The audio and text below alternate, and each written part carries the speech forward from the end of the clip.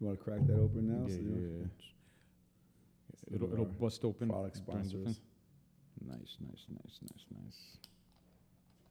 All right.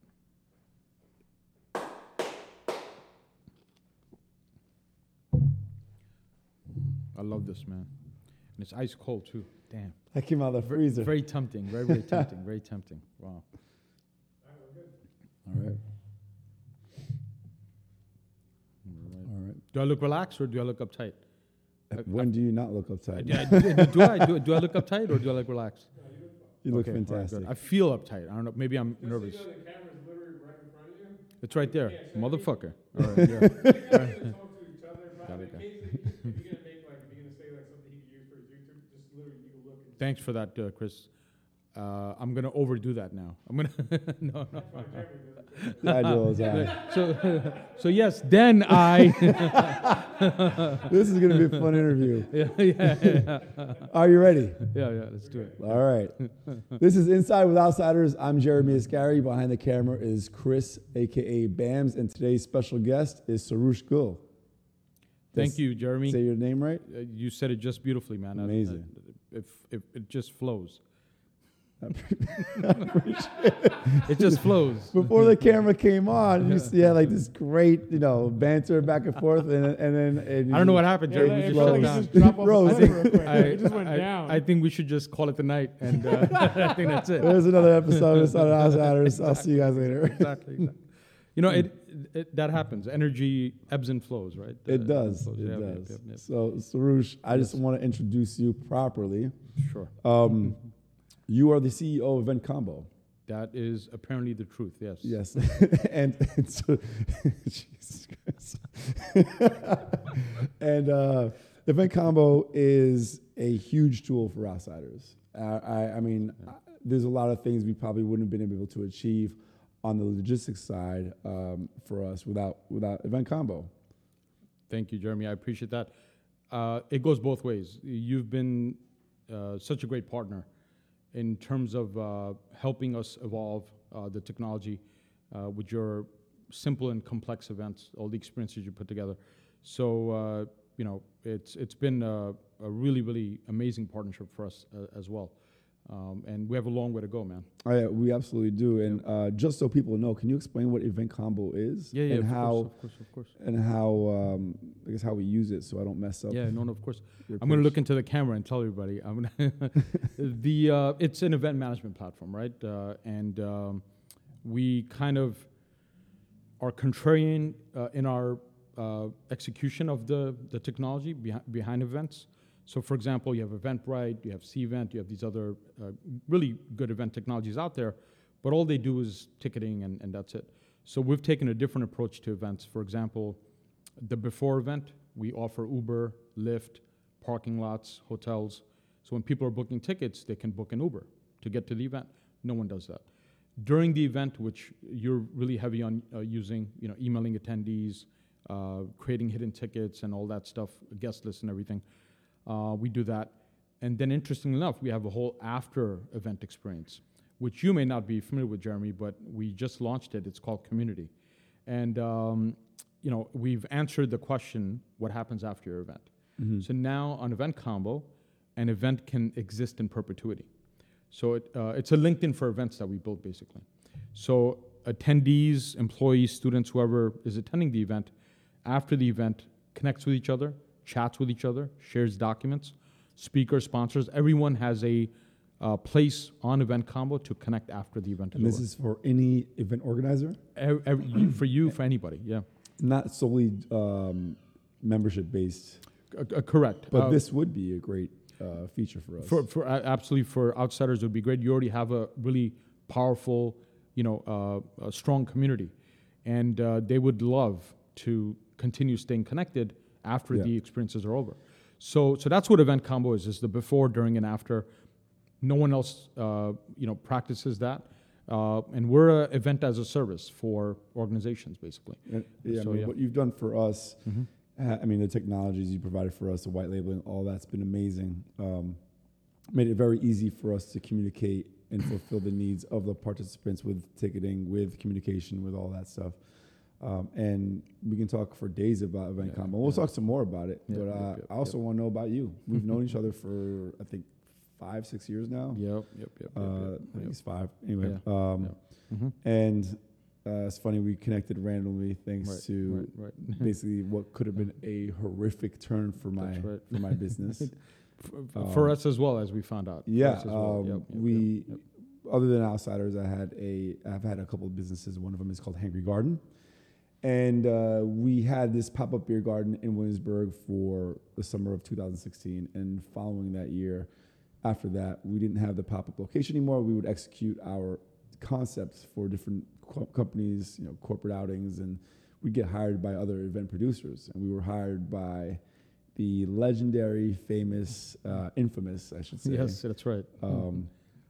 The creator of the New York City Pizza Festival. The Burger Festival. Burger. It was a combination of the both. Water Festival, whatever And, this guy did. Yeah. And I can't remember his name off the top of my head. Yeah. Maybe it's better we don't mention it. But basically, it was a scam. We thankfully pulled out of the event before the event took place. And Right. But long story short, as much of a scam artist as this guy was, which unfortunate, he was a genius marketer. Yeah, he was a really good marketer. He was a great marketer. The thing was, he didn't understand execution. Right.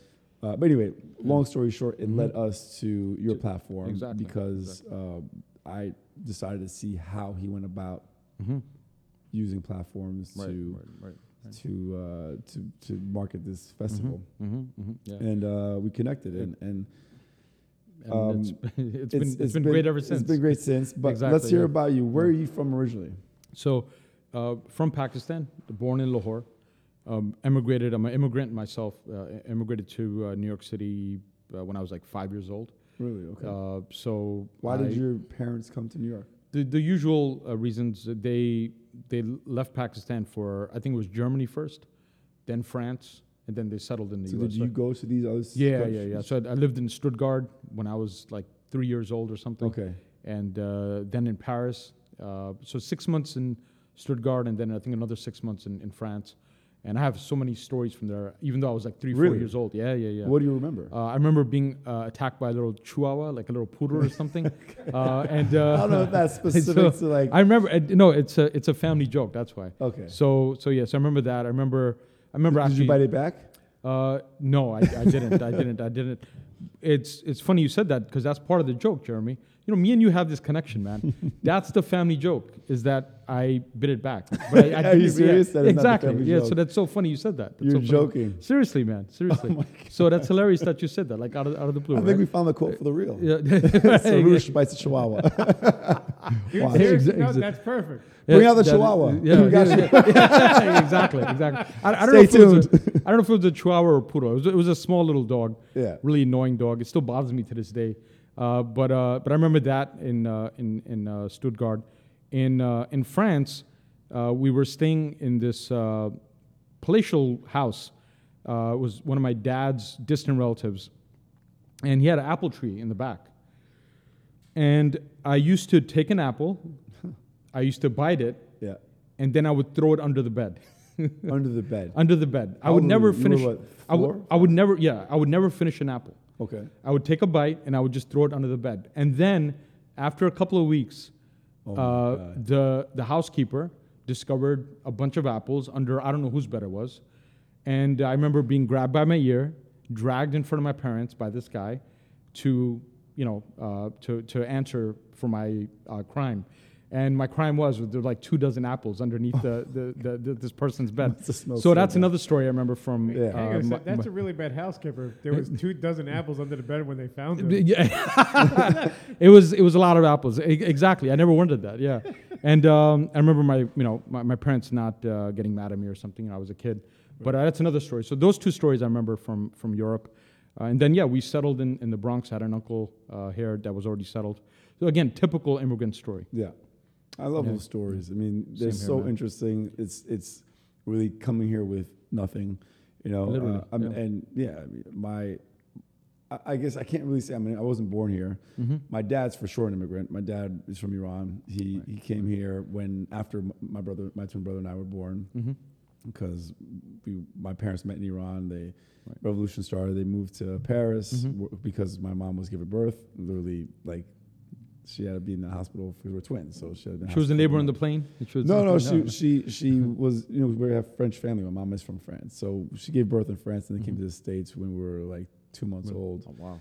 So my mom went to high school in the States, so she's not necessarily an immigrant. I was born, I was already an American citizen as well because my mom had her citizenship. But I think the story is just amazing because it's the hardship, it's the underdog story, right? Exactly. And it's great coming from different cultures and seeing how different cultures respond to acclimating to society, how different cultures acclimate, whether it be taking from governmental resources in order to get their footing, or immediately contributing to society, and what methods they do so. Like there's certain ethnic demographics that are known for specific industries and jobs. Right. Exactly. Yeah. No, I've always I never appreciated until college and a little bit later. You would always be embarrassed. Right? I agree. It's weird because kids are cruel, so I guess that's the motivating factor for you to want to acclimate or assimilate and be like and blend in and not stand out. Exactly. But then you realize how special it is. Yes, exactly. And speaking of kids, right? So in school, I was the only Indian kid. I was the only brown kid in my class. I had white friends, black friends. No, Asian you friends. just refer to yourself as Indian, but you're Pakistani. Same thing to me. Same thing. Like where were my parents born? Right. I understand the history because it was part of India. Exactly. So I always say I'm Indian because my parents were actually born in India. Yeah. Right. And due to circumstances, due to became religion, Pakistan. you moved to Pakistan. So they their whole families and whatnot. But I always say I'm Indian because I'm a big fan of India, and I have no issues with either or. But yeah, so growing up with a really diverse demographic in my neighborhood in the Bronx, I was privileged to be exposed to all these different cultures. And again, didn't realize it till later, but I love that experience that I had. Yeah. As hard as it was, I was bullied in school. I was called Gandhi and all these things. And kids are cruel. So you kind of suppress your roots because people make fun of you. Right. But only through, later years, you realize, wow, we overcame A, B, C, D, X, Y, Z, and we have so many advantages as a result of that. Absolutely. Right? And I think not to get boring on you, Jeremy, but it's a bigger point because Americans who are born and raised here, I don't think they'll ever appreciate what they have because they're born into it. Just like my kids. I'd say because we're speaking very generally right now, right? Generally. There's always exceptions, and those who travel and experience are open to it are different. Exactly. And I almost appreciate them even more because they come from a place where they can be closed-minded because it's so easy to be, right? You have to step out of your box and make an effort to be more open-minded, to explore cultures. 100%. And when I see white Americans, not just white Americans in general, doing that, it's definitely there's a sense of appreciation. Like, thank you for exploring and see what the rest of the world is like. Like, not expecting the rest of the world to acclimate to what your culture is. Exactly. Yeah. Travel is such an important part of life, and you're right. There's a big difference between people that don't travel and travel. Yeah. I think it goes down to political lines with identifying people by traveling and travelers and non-travelers. Yeah. And you're 100% right. People that travel are multidimensional. They have a lot of context to them, and 100% that is a fact. So I always look at it this way, in that being born in America is a privilege. I mean, you're born into so many great things, a great infrastructure, a great system all around, and as an immigrant, you don't come from those same structures. So when you come here, you work harder because you respect and appreciate everything more.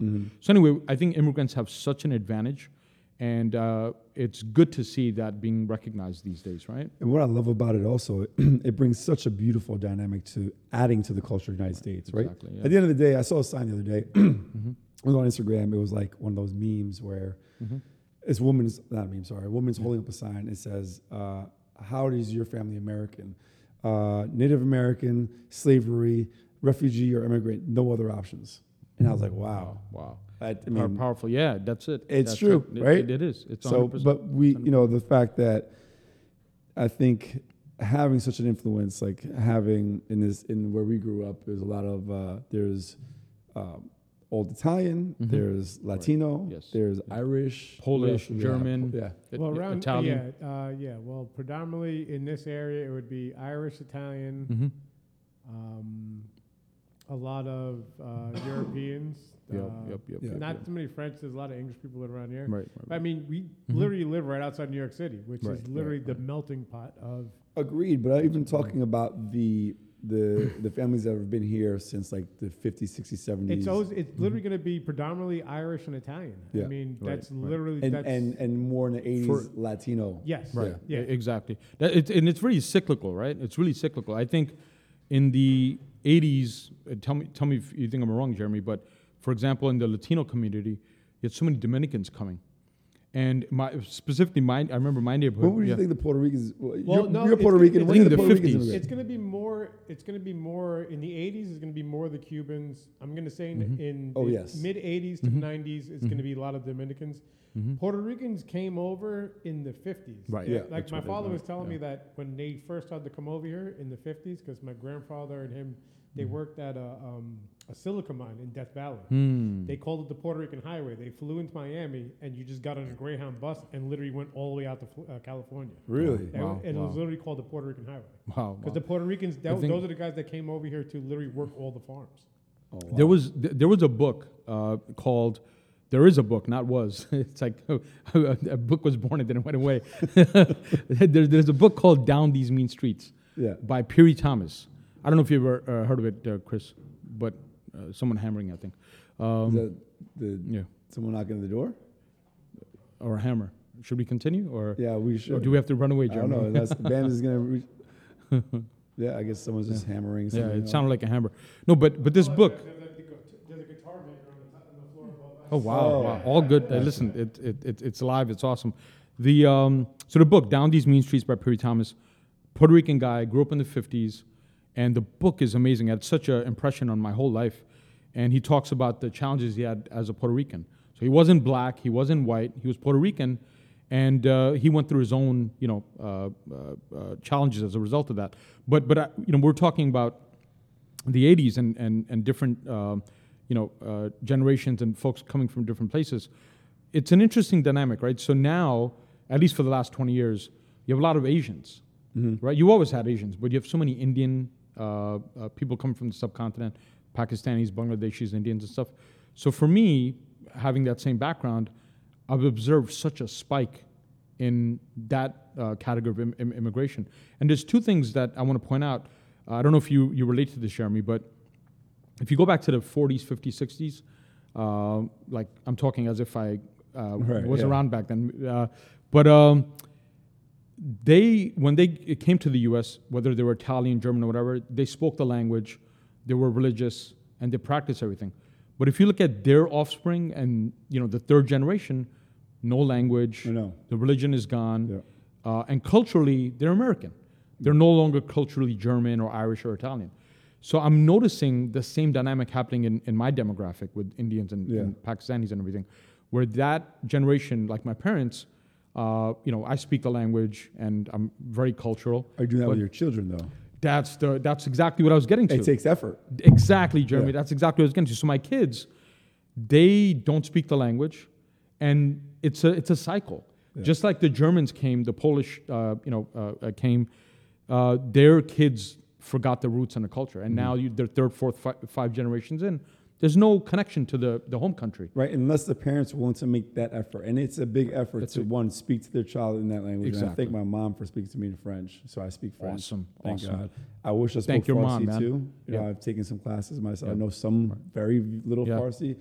But beyond that, also not just speaking, but having ties to the country of origin. Right, exactly. Sending Exactly. your kids to those countries to Right. visit family and stay with family. But Exactly. eventually, generations down, Yeah. how is that going to maintain? Exactly, and that's something, as a Yeah. parent, that's something I'm literally considering these days. It's like my kids are totally going to be detached from what I, Right. experience, and I love what I experienced, man. The good, the bad, the ugly. I loved it. It made me who I am. Right. But my kids are, they're not exposed to it. Jeremy, I went to Pakistan after 40 years in February. Really? After 40 years, man. After What 40 was that years. experience like? It was just crazy. It was just in a good way. It was crazy Right. in a good way because what I remember, spending the early years there was obviously, I saw poverty, I saw so many, third world country things. And now when I went back after 40 fucking years, I saw like the building of an America. Yeah. The supermarkets, the traffic, the roads, the infrastructure that they've built and they're building. I think in like 20, 30 years, it's going to be I mean, do you think that's inevitable for every major city? Yes. And what are your thoughts on that? Does that take away from culture? Now, I think infrastructure is necessary. It doesn't take away culture. Right. However, when you see certain things like supermarkets, I don't know how it was in Pakistan, but in Iran, it's bazaars, right? So it's take away part of the culture away, right? So how do you maintain, and this is this conversation for not just other companies, but you're talking about Jersey City. I read an article about teetering between development and maintaining culture. How do you move forward the times and infrastructure while maintaining? Right, exactly. It's it's the advancement of commercialization, and the globalization, and the degradation of culture. Yeah, and I saw that. Like, for example, there's a huge supermarket in Lahore, and that supermarket would rival any supermarket here in the U.S. Yeah, and very Western but very Eastern. And I was thinking to myself, I'm like, I feel like I'm in America. Yeah. Like that supermarket was more American than supermarkets here. I had a somewhat similar experience. When I was a kid, I used to go to France to stay with my godparents, mom's side of the family, and every summer for like 3 summers in a row, we'd go to these like campgrounds, like this would be the beach, and we'd stay in these campgrounds by the beach, and like the beach was like the little sailing school, very like. No, mom and pop, everything. And apparently now, I haven't been back yet. And I don't know if I want to, but you go back there now, it's like big hotels now. Exactly. And it's change is inevitable. You can't prevent things from evolving. Right. But a little part of you is like hurts. 100%. Yeah. I saw the same thing. I remember the house that I was born. I was born in a house. I went there. I went to the road. I recorded it and stuff. And I was walking around recording, and I scared these kids. They were like, "What's this guy doing here recording us?" But it was a neighbor. I remember it was a regular neighborhood. Now, when I just went back, I remember there were commercial buildings all around. Same shit. Yeah. And I was thinking to myself, like, I remember it being like a neighborhood, and now it's not a neighborhood. It's so commercialized. Businesses all around. I'm actually really interested in knowing. You said you moved to the Bronx. I'm guessing that's in the 80s, right? Yeah. 80s, what part of the Bronx? Kingsbridge and University. So where in the Bronx is that exactly? So in the 80s, the Bronx, specifically the South Bronx, was bad. So I listen. So Jeremy, I grew up in the ghetto. Kingsbridge Road, Jerome Avenue. That Kingsbridge Road was a train station, and 10 stops away from Yankee Stadium. And I saw people getting stabbed, shot, and I was just telling this story the other day. I forgot to who, but I remember walking up the block from where we lived in our building. I remember walking up the block and then turning into gunfire. There was a dude that was shooting in our direction. Me and my friend Brian, and I remember I have really good reflexes, and at times I don't give a shit. So at this time I didn't give a shit. Subconsciously. So I walked into the guy that was shooting in my direction. So he was shooting some dude behind us. And after that, I got a reputation for not being scared. Meanwhile, I didn't do it intentionally. I did it because I was in La La Land. So I literally walked into this guy like a badass. Yeah. And even he was like, what the fuck is this guy doing? I'm shooting. He's walking into me. And everyone was thinking, oh, Sarosh wasn't scared. I was scared. I just didn't realize that this guy's actually shooting. I was disconnected, exactly. That could be dangerous for you, man. Seriously. so that's the type of shit I saw. I saw guys getting jumped and stuff. In my high school, I went to JFK in the Bronx, John F. Kennedy. Yeah. And I think any John F. Kennedy high school is bad. I think. So I don't know. It's a theory. I've heard that about like high schools, like Martin Luther King High School. Right. Yeah. It's a theory I have, but my John F. Kennedy was fucking bad. Which is messed up because like Martin Luther King was just amazing. Yeah. Man about John F. Kennedy, same thing. And it's got a reputation. Any high school that's named after him has a bad reputation. Exactly. I don't know what's behind that, but I remember I have these vivid memories. I remember a guy getting shot in his foot right in front of school. I remember this other guy getting hit in the head multiple times with an aluminum bat. Oh, my God. He did something to some guy that jumped him. So I grew up around some crazy shit.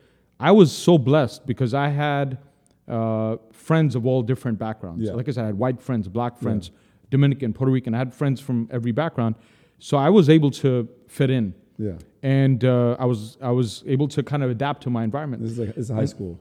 This is in high school, so I kind of scraped by like that. But you were asking me where I grew up in the Bronx. It was Kingsbridge Road, Jerome Avenue, and the really popular landmark around there is the Kingsbridge Armory, Okay. which was in the news recently. I think they were talking about turning it into like a mall or something or a skating rink. But the Kingsbridge Armory is I was literally right across the street from that my whole youth. Were you in the Bronx through high school? Yeah. So elementary school from I think first or second grade to junior high school. I went to 143, and then John F. Kennedy High School. So all my So where'd you go to college? I went to Hunter College, CUNY. That's where I went. I think that's right, Jeremy. I think I knew that. I think that. Hey, me Jeremy, too. yeah. You went to Oh my Hunter? God! Look at this! Look at this! Look at this! But Oh, really? so Shout out to Hunter alum. that's crazy. Okay. So check this out. So one of the things that attracted me to Hunter was I think the female population was 73% Yes, at the time. whoa, You whoa, remember? whoa. Before So we go into this, Brams, what was your major at Hunter? Computer science. And you graduated like last 2 years ago? I graduated in December of 2020. Well, hey, cheers to you, buddy. so wait, you just said December of 2020? Yes. Oh, that's really recent. No. Oh, well, I started going to BMCC back in 2016, 2017. Gotcha. And I got enough credits. I transferred to Hunter. Wow. And I finished the last For- 2 years. Gotcha. For some reason, so I think I'm a lot older than you. I'm No. talking- He went to school later. Oh, you went to school later. Okay. Okay. So I'm talking late 90s, right? So graduated high I school in went 94. to and- Hunter. I transferred twice, and I ended up at Hunter. And my first year at Hunter was 2000. Accidentally? No. I went. My first year of college was in Ohio. Oh, Talk about wow. Culture shock. Wow. I'm also 44 years old. You don't see a lot of gray. We're the same, Chris. Same age. Same age. Man, same I'm age. the young guy here Yeah, today. Jeremy's a young guy. How old are you, Jeremy? 42. God bless you, man. That's right. That's right. Gotcha. Jeremy, how did you end up in Ohio? Well, how did that happen? I played basketball in college. Okay. I went there. It was a team I could play for, and it was a really good school. Like Wow. Top 50 liberal arts schools in the United States is Ohio Wesleyan University. Mm-hmm. So Ohio Wesleyan was a great school. They offered me scholarships for like what they call regional like I don't know why they're not giving you like a basketball scholarship there, right? So they gave me tons of money. It's an expensive school, Nice. and it was the best school I got into. So I went there. It was a great experience because and we're on the topic of culture. Yeah. I grew up here. I thought this was the norm. I thought this was normal. So I go there and I was shocked that that's normal. That's the United States. Right. This is not. We're in a bubble here. So that was a great way for me to understand the dynamic of American society and culture. 100%. Yeah. I can totally relate in somewhat of a different way. So Bronx kid,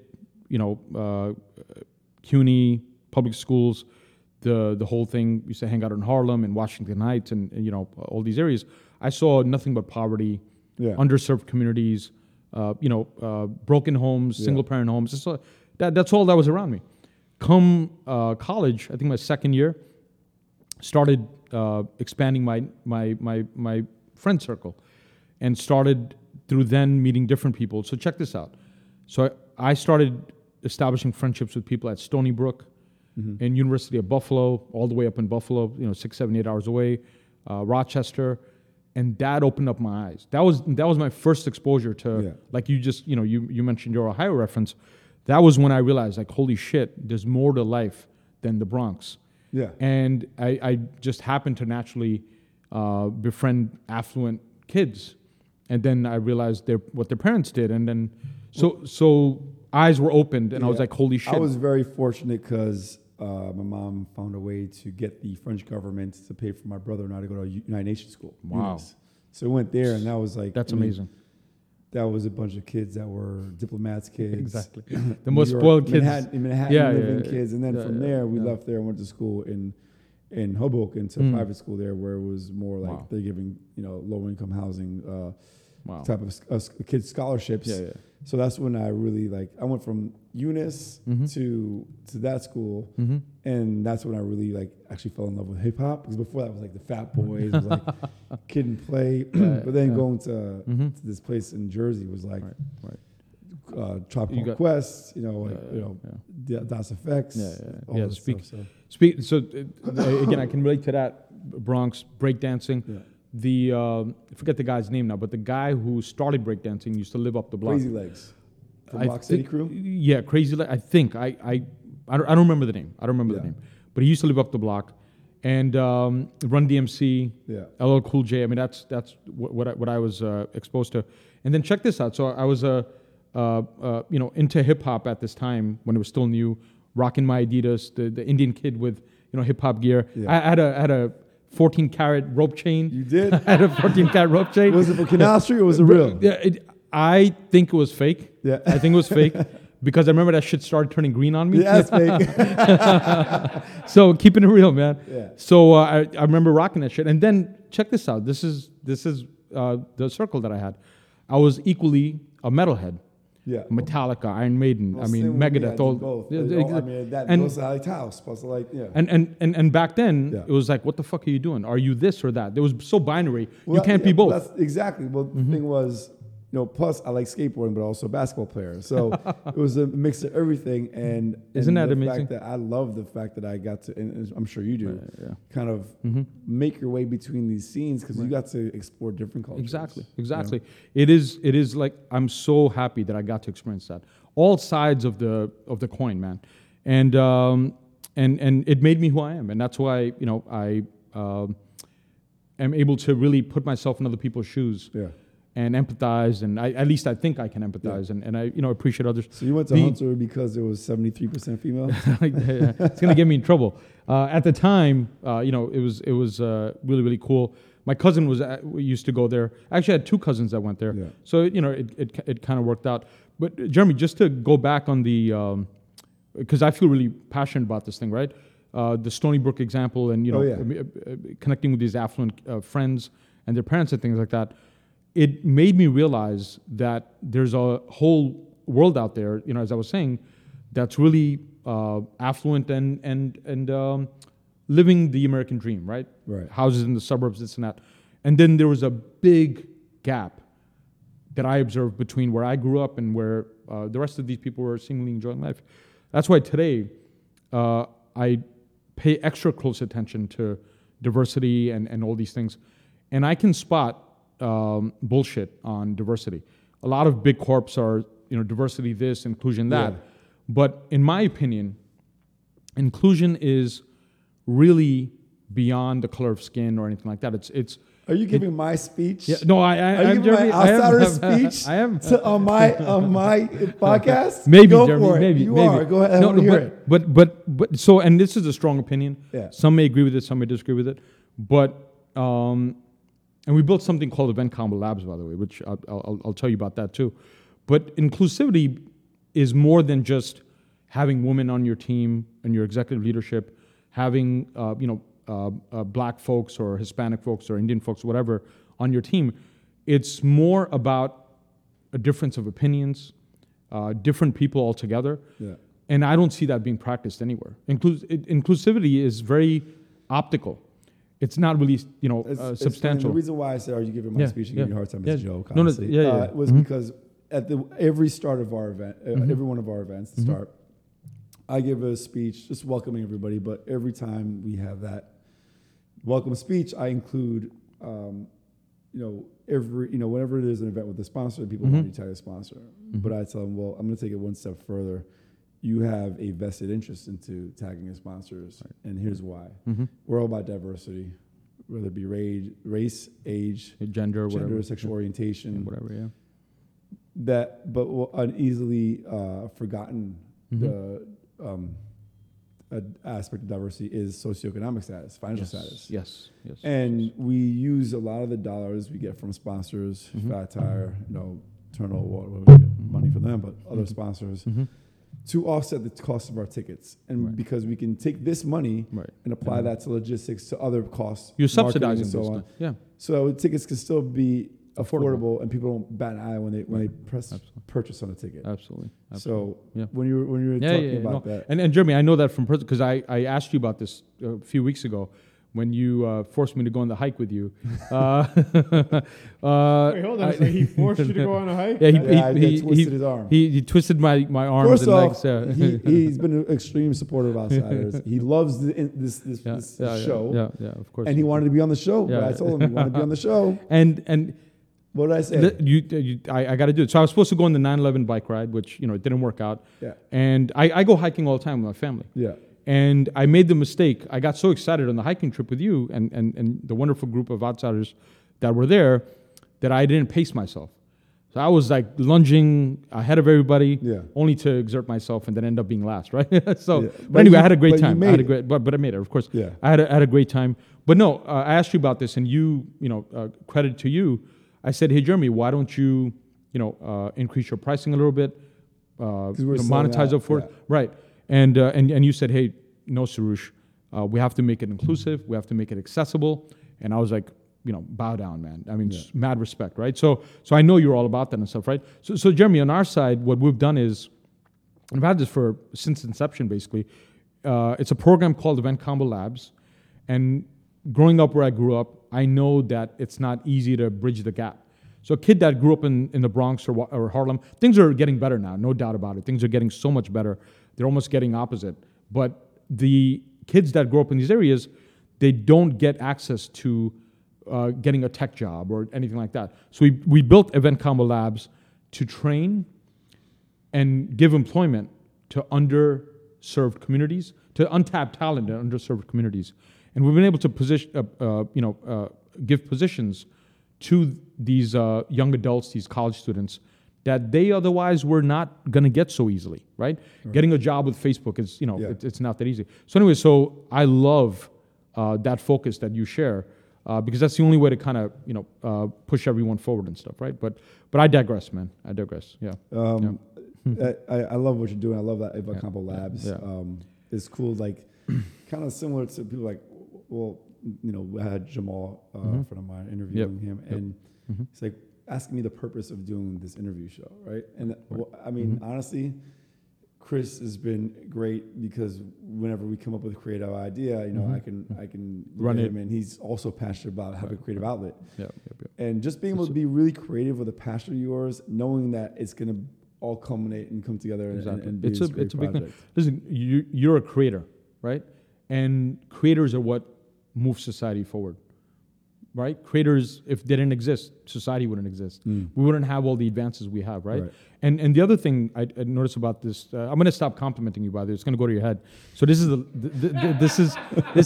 not good. This is not the way this should happen. I shouldn't be complimenting I'm just the going host. to call you when I'm going down. Hang on, guys. I got to switch to a small lens. I got to get like a 28 millimeter because his head gets any bigger. Yeah, exactly. You're going to need a bigger lens. Yeah. No, but and this isn't a compliment for you exactly, but the I learned something a few years ago. I was at this event, and there was a guy. His name is James Quigley. I still admire him. He's an amazing guy. CEO of a company called Canvas out in Virginia. And he was speaking, and he said something so powerful, and it sticks to me to this day. Check it out.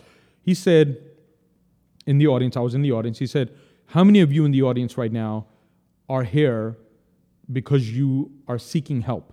Whether it's fundraising, looking for new clients, or whatever it is. You're looking for help. That's what we're there. I was there seeking help.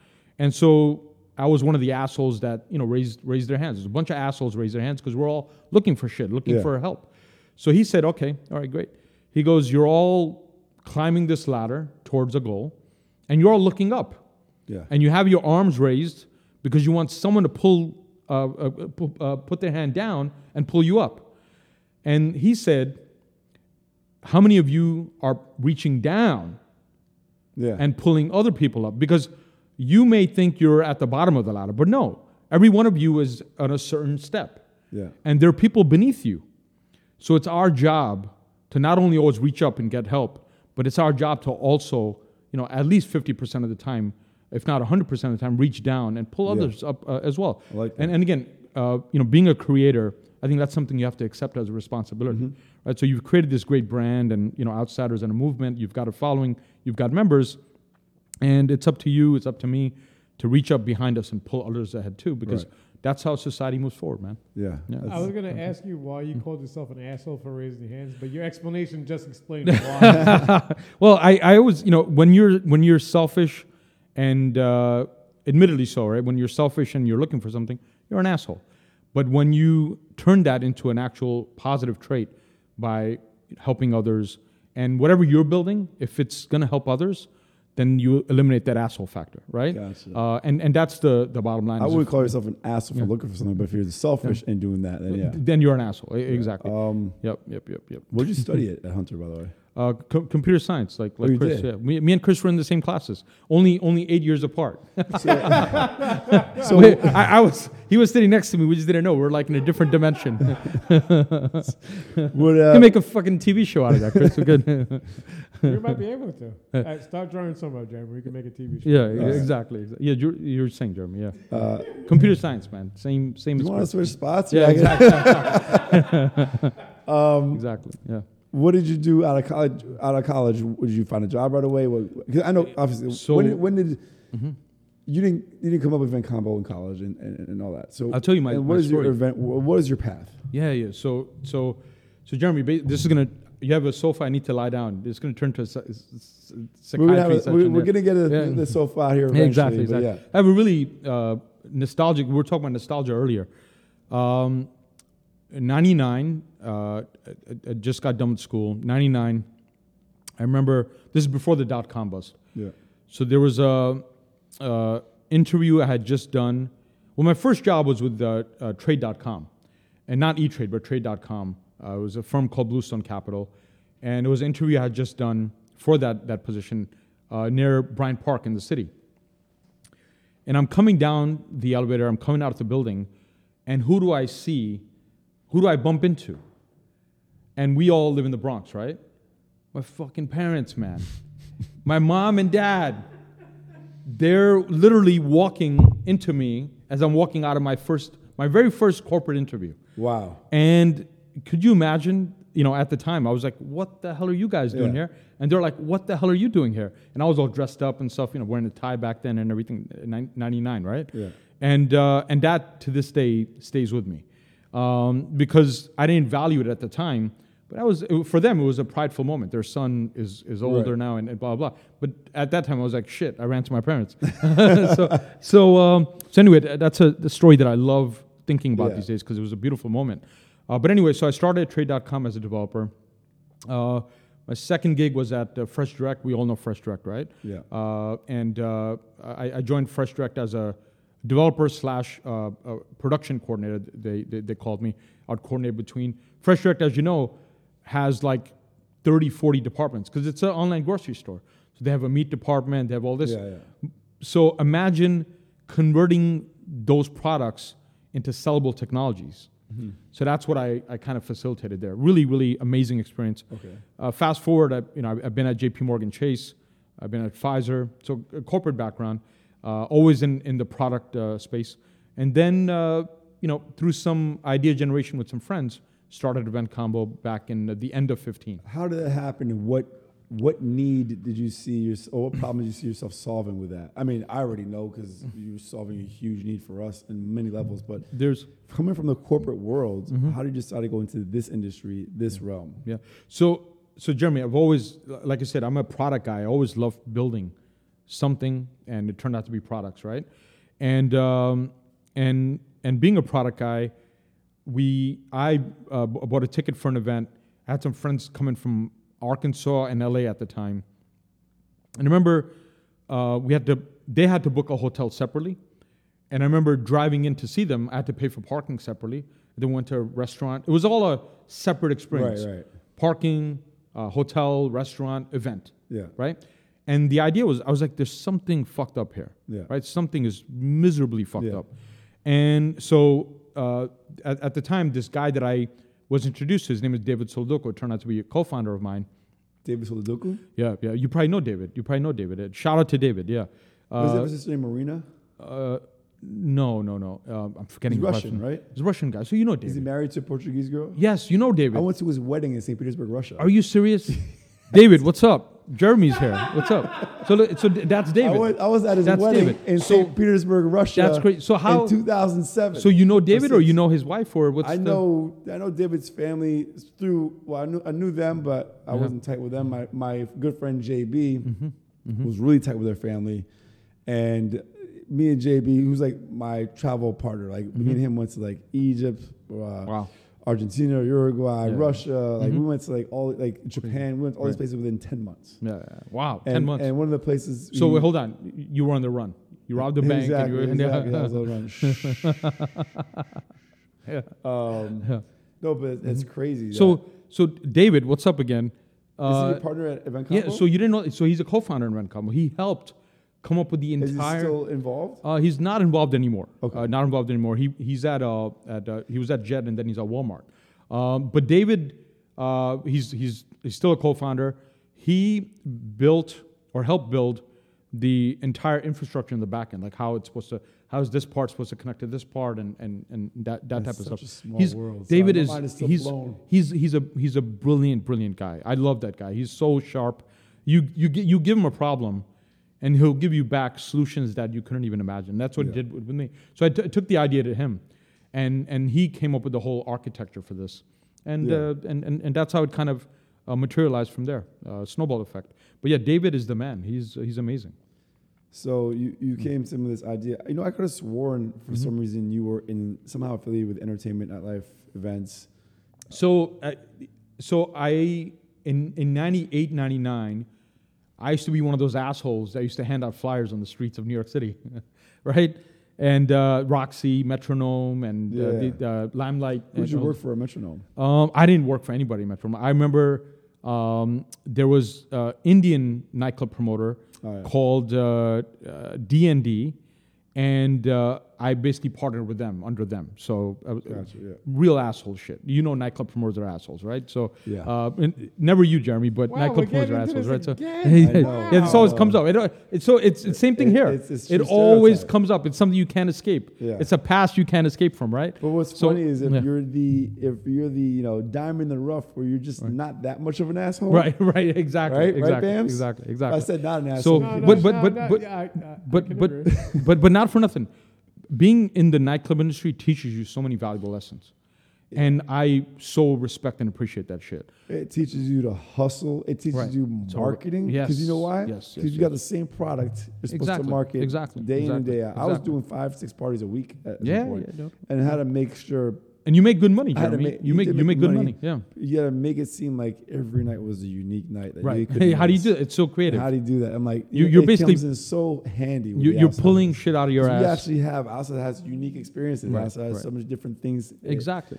But like to have to market a product that's very similar every week to marketing a product which has like so Right. much more value Exactly. is become. And it's the hardest job in the world. I mean, because you're really getting people to commit to come out to your party when they have 50 other parties to go to. Right. Why, right? It's a gift. It's a talent.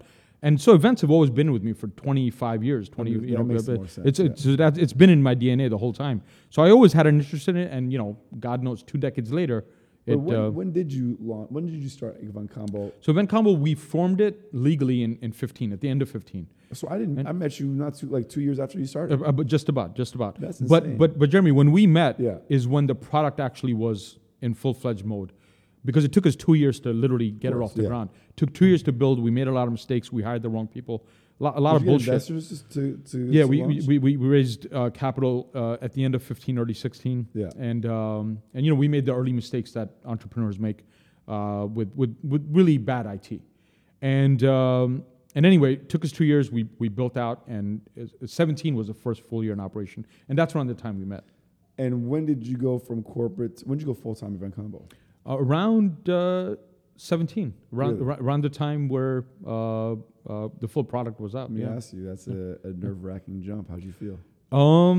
Definitely, ask my wife, right? Definitely stressful time. There were before then, there were times I didn't have money for gas. I didn't have money for food. There was a good few months where I was like, holy shit, And what's you had a happening? family already. Yeah, exactly. I had a mortgage, I had the whole thing and stuff. But it's someone in my team Manish, who's on my, he runs my marketing team. Manish said to me the other day, he was like, you're such a risk taker, and I was getting off the phone with him, and then after I hung up, I was like, yeah, I'm a fucking risk taker. I take daily risks, man. Self-proclaimed badass. Yeah, Well, it exactly. is. And It's not. It's true. Taking that risk yourself and leaving the comfort of a stable paycheck. When you really think about it, you're creating more stability now than you did when you're working for someone. It's a whole thing about creating generational wealth and the whole thing. It requires sacrifice. Yeah. But the risk taking part, Jeremy, just to touch on that on a second, that shit is life, man. Taking risks is life, right? And I take so many risks on a daily basis. It's amazing that I'm still around. Apparently, you're walking at guys that are shooting at you. You're Right, towards exactly. them I'm in born and getting chased by poodles in Germany. Bitten by poodles and chihuahuas. Right. And then biting them back. And biting them back, exactly. So, but I think for some people... Watch this episode. He talks about biting poodles as a 3-year-old. Yeah, right, exactly. There you go. That's vicious. you too. Vicious. Biting, and aggressive. biting poodles at 3 years old, walking to guys firing at you, and then quitting corporate America and going entrepreneur. You got to shorten it down just a wee bit. That's too long. We'll put it down to 5-6 words. Yeah, Poodle biting bullet dodger. Exactly. Perfect. Marketing there you go, mind. man. That's it. Think about it. Exactly. 100%, Jeremy. No, but I think risk taking is life, man. I think we've been blessed with this life. If you're not going to take risks and try to build something or innovate, what's the point, man? Do something different. Create jobs. Do things for others, right? And I want to shout out Chris because he's got a corporate job. Yeah. But I mean, really minimizes, like he packs all his work into a couple of days, and then he's got this beautiful studio. Setup. Yeah, no, this is amazing. He's got like all these creative outlets. This guy, I've known him since we were kids, and he was an asshole when we were kids. Right? Really? But who wasn't an asshole? Yeah, who was? Yeah, right, exactly. I bring that up because I didn't know this about him until a few years ago. About he's an artist. Yeah. And I never would have known that had I not had he not been friends of mine as an adult. Right. But what he's doing is great. I mean, he built this. Yeah, no, he built this. This is his production. Like this is amazing. This is like 100% Hollywood, man. Absolutely. It really, People makes Hollywood look like shit. The quality you guys are doing. I'm like, Chris, I told you that, Jeremy. That's what I told you. I wanted to be on the show because of the aesthetics. The aesthetics are so gorgeous here, man. So mad props to you, Chris. Mad props. I man. appreciate that because I look at the videos and I don't like them. Well, hold on. I'm the same way. The day you start liking your videos is the day they'll turn to shit. Thank you. So never like your work, because the day you start liking your work is when be balance though. I agree. Crazy. So I'm an extremist on that side. Balance can also kill you. But I agree with you, Jeremy. I think that in order to maintain sanity, you need balance. Balance is you can't drive yourself so crazy that you're obsessive you can't have these creative visions. You need to check yourself. You can't kill your creativity. You need to check yourself. That's why not liking what you're doing is going to keep you creative. It's going to keep you striving. It's what keeps it going. It's almost like the art say, kill your darlings, right? So when there's a painter or a painting, and then he's got a final product, and then he goes over and he covers it.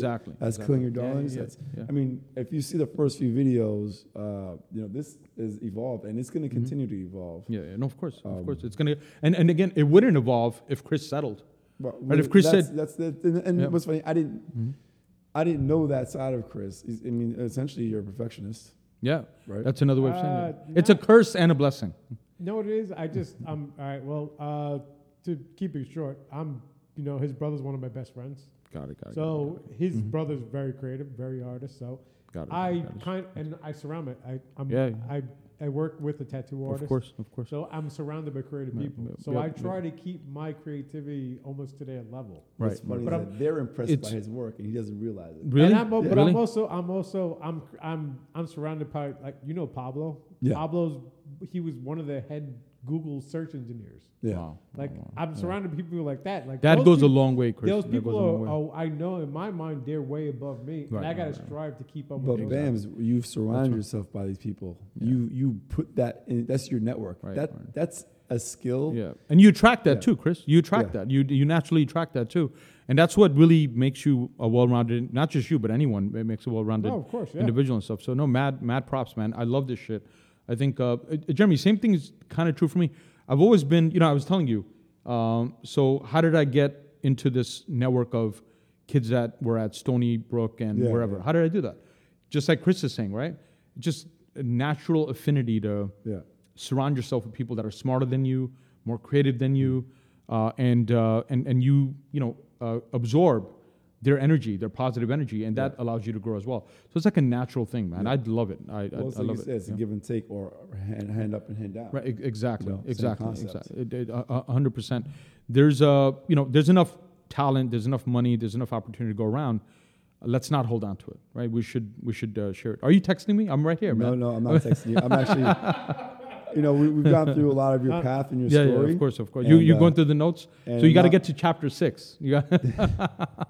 What happens in chapter 6? Oh man, I just said that we're also at 55 minutes. Right? Okay. Holy shit, Chris. Holy shit. So you've actually gone.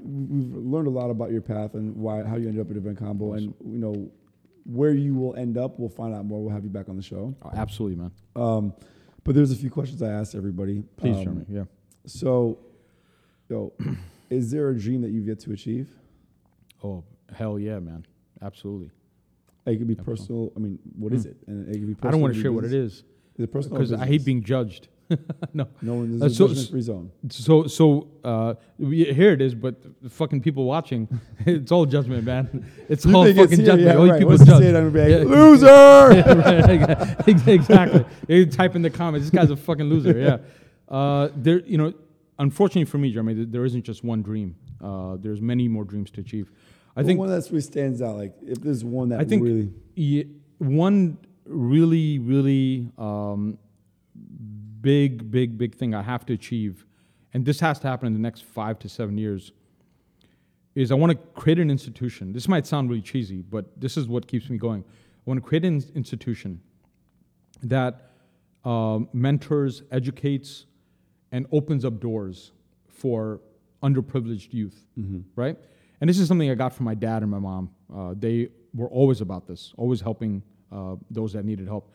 So one of my goals, and it's a dream, is to build an institution, whether it's a physical space or an entity that is a bridge between where people are, point A, and where they want to go. And we can kind of facilitate that and stuff. So on my little small scale pathetic level, I've been doing that.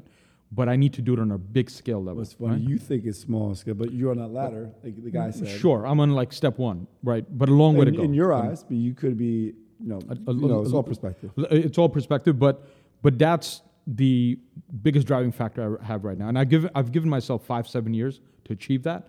It's going to require a lot of capital. It's going to require a lot of governance and infrastructure and policies, but I know I'm going to do it. There's nothing stopping me. But that's a big dream. You got outsiders and me as a resource as well. So of course, Jeremy. Of course, man. Of course. What is your most embarrassing moment? You seem like one that would have a great embarrassing moment. or many. Yeah, many. There's like too many to speak right of. Into a gunfight. Yeah, like walking into a gun battle, right? Or shooting myself in my foot. I know. Yeah, exactly. That was you, wasn't it? Right. Some guy, I saw a guy shoot himself in his foot. No, that was you. I'm honestly baffled now because there's like 50,000 embarrassing moments that I've been through. I don't know which one to share with you. The least embarrassing or the most embarrassing. The most embarrassing. Obviously, the most embarrassing, right? Most embarrassing is to get us views. And plus, that was the question. You're most embarrassing. That was the question. I just heard the word embarrassing. I was like, oh shit.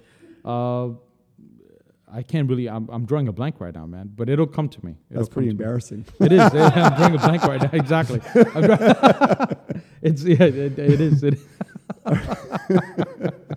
is. It is. But there's too many to think of, man. Honestly, wow. That's a good question, man. Well, you stumped me, man. You stumped me. All right, good. Yeah. I win. Yeah. Is there anything that you want to share that I have not asked you? That's also a really, really great question. No, Jeremy. One other reason why I'm so grateful for our partnership is the whole outdoor dynamic. I love the outdoors, right? You can probably tell I don't play sports. You can probably already tell, right? I can't tell. But as a kid, I used to play baseball. Look like you? Yeah, I used to play baseball as a kid. Yeah. Loved baseball. But also cricket players. Cricket, I don't know shit about. Totally ignorant. When my people talk to me about cricket, I'm like, yeah, sure, shut the fuck up. I don't care. I could give two shits about cricket. Yeah. But now I could give two shits about sports. I don't care about sports either. But outside, hiking, biking, skiing and all these things, I'm such a big fan of. I do hiking, I do mountain biking. But I just want to share that I love that. That's one thing we didn't talk about. And that's one of the biggest reasons why I'm happy and excited about a partnership, because I feel like we're contributing to your Absolutely. facilitating that for other people. Yeah. So I feel like I'm in my, again, small, pathetic little way, I'm kind of helping out. That with reminds right? me, I'm gonna need a little boost on a couple of events coming up. All right, no problem, man. So You know, we rock it. I'll call our friend. What's his name? The pizza festival guy. Oh yeah, call him. I'll call him, and there you go, man. So this is the end of our interview. We have a 5 rapid fire question segment. Oh shit. So all right, I gotta go. Not yet. So you know how that works. So whatever comes to mind first, don't think about it. All right. Mm-hmm. If you weren't running Event Combo, what would you see yourself doing? Probably being a chief executive officer of another company. Okay. Yeah. Any company that you like to be CEO of if you didn't have Event Combo? This is gonna sound really, really cheesy, but Tesla. Okay. Yeah, That's not disruptive, cheesy, and yeah. it's I love what my man Elon is doing. Your boy, yeah. Exactly. Yeah. Can I have a second company as well? Yeah. Chase. Really? Chase Bank, Jamie Dimon, amazing what they've done. Okay. Yeah. And that's not as big of a popular company. It's not, but it's the biggest bank in the world. Really? And and arguably it's the biggest bank in the world. But Tesla, for the technology side and everything. Yeah. What's your greatest fear? The dark. My greatest fear is you had a buddy here earlier who said something really, really strong. I wouldn't even get into that. It's so scary, that thought. But something even scarier than that is failing. Yeah. Right? Is failure, and that's coming from a guy who also loves failure, but it scares the shit out of me. Let me ask you this, Yeah. and this is something that I battle with because I'm motivated by fear of failure, motivated by fear, but I also would prefer to be motivated by passion. So do you find a balance, and do you find yourself being motivated by? Jeremy, the question and the point you just raised now is the most philosophical shit you've said all day, man. Seriously, it's so, what you just said is so powerful. It's some deep shit. I fight with myself because the fear motivates me, but I don't know if it's coming from a place that I'd want to be motivated by. Right, No, right. I'm in the same boat, and I think the catalyst of fear versus passion produces a different product. Yes, right, 100%. Yeah. So with passion, it's just, I feel like it's such a creative, unique product. And whereas fear is a grind. That's true. We're the same, and that sentiment. What I've found is that fear is a motivator, right? Passion is a motivator, and I've been able to kind of compartmentalize each one. So I have the fear compartment that I use to pull triggers to perform certain actions, and I use the passion part as well. So I've been able to kind of compartmentalize and utilize both mechanisms. Yeah, they're both helpful resources. They really, really are. As long as they're checked. As long as they're checked. You need the balance, right? But fear of failure is my biggest fear. What does it say about me that it doesn't stop me, right? So I'm always chasing after achievements and innovation and things like that. But failure is fucking scary, man. Yeah, I agree. It's one of my biggest fears, right? If not the biggest fear. Yeah. Yep. Favorite city other than New York City? Used to be Boston. Now it's Kelowna in British Columbia. Yeah, look at your reaction. You probably never heard of it, right? Heard of it. But you're the avid traveler. You got to go there. Okay. So it's a town, city, whatever you want to call it.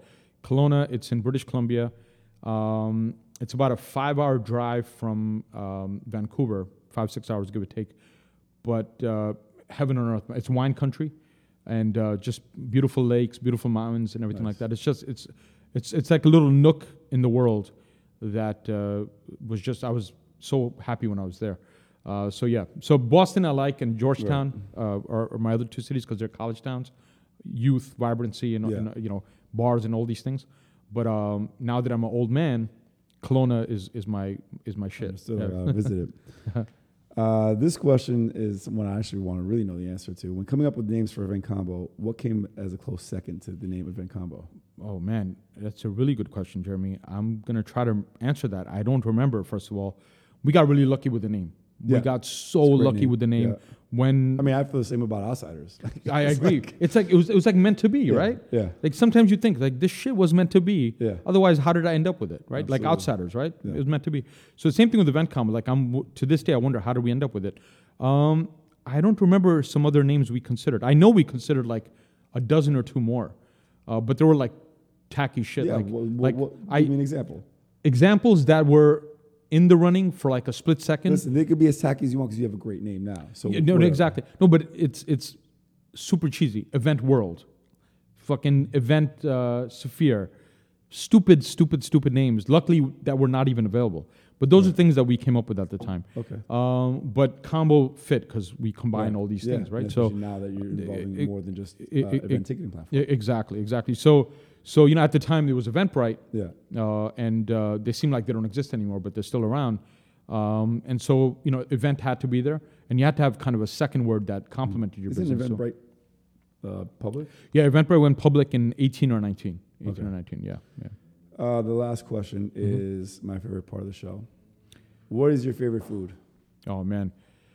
So, this is the reason why I'm 25 pounds heavier than the last time I checked my weight. Ooh. But, look at this. Look at this. Thanks. Wait, Chris. how much Thanks, did you thanks. Oh my God. Right. So I thought there'd be a big party here, Jeremy. I didn't know it'd It just is. be Oh, this guy was out the pizza. the three of us. Look at this. Look at this packaging over here. This. I've never seen pizza. I usually seen a box. So this is Where's this from Brooklyn Pizza, which is not in Brooklyn. Where is obviously not it's called Brooklyn Pizza. This is in Hackensack. Hackensack. And- Jersey has great pizza though.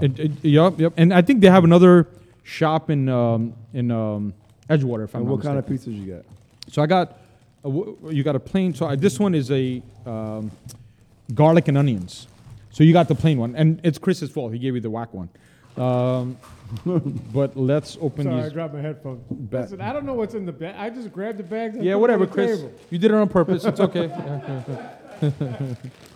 But yeah, this is the pizza that It's good. you've been making me wait to eat all this time. No. I'm sorry. I gotta try that. I gotta try that one. Let me get a slice. Yeah, of yeah. that. Go for it, man. Go. This is your house. So Yeah, I think we need to buy one of them stuff Here, those, take it, bro. Take it.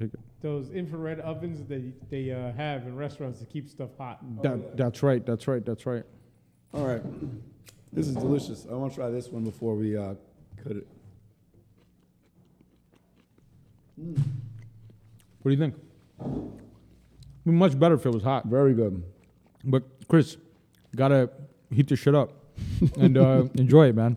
But I'm sorry. It's a photography and a tattoo studio. Yeah, We don't keep no, no. ovens around. all good, man. All good. This is great. Yeah, so I love pizza.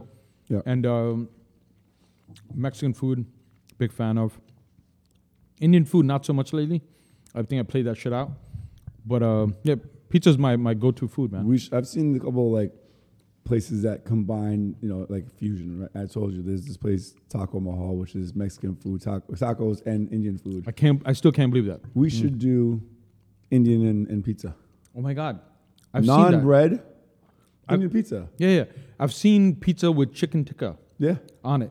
So it's happening. But yeah, we should rock it. Well, man. we should find rock where it is. And Right, exactly. I don't remember where it is. Yeah, I don't remember where it is. Saruj, I think we can have you on the show again. I'd love it, Great man. stories. We're gonna have. You're the I think man. we should have you on the show when we have like we're gonna do some more stuff. We might get. We're gonna have a better set couch. Maybe get more than just Better two than people. this.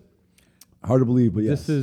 This is awesome, man. This is Yeah. awesome. Looking forward, man. We'll have you back, and I know whenever you have any updates you want to share for Event Combo, we'll have you step up here. Absolutely. Maybe get some of your team on here. Yeah. Yeah, it'll be totally sweet. Jeremy, this was such a good experience, man. Totally loved every second of it. Well, you got to And, make sure your team gets on to the Outsiders first. They can't Yes. come on here unless they do an Yeah, Outsiders. yeah. I think there's like a 1,000-mile bike ride they can do. Yeah, exactly. He didn't show up for the 100-mile Centennial ride, the 9/11 ride. That I was supposed to be there. Some Oh, Sarush is not here. I'm shocked. yeah. Exactly. No, but that was supposed to be the Yeah. the journey. But what we did was the Stairway to Heaven, right? The hike was actually a lot That nicer was to have so much you on. fun. Well, And you Stairway to Heaven's a great. That's a Yeah. great hike because But- there's a lot of good stuff to But say. there's the end, which actually when you came we couldn't We do didn't because do of it, snow. yeah.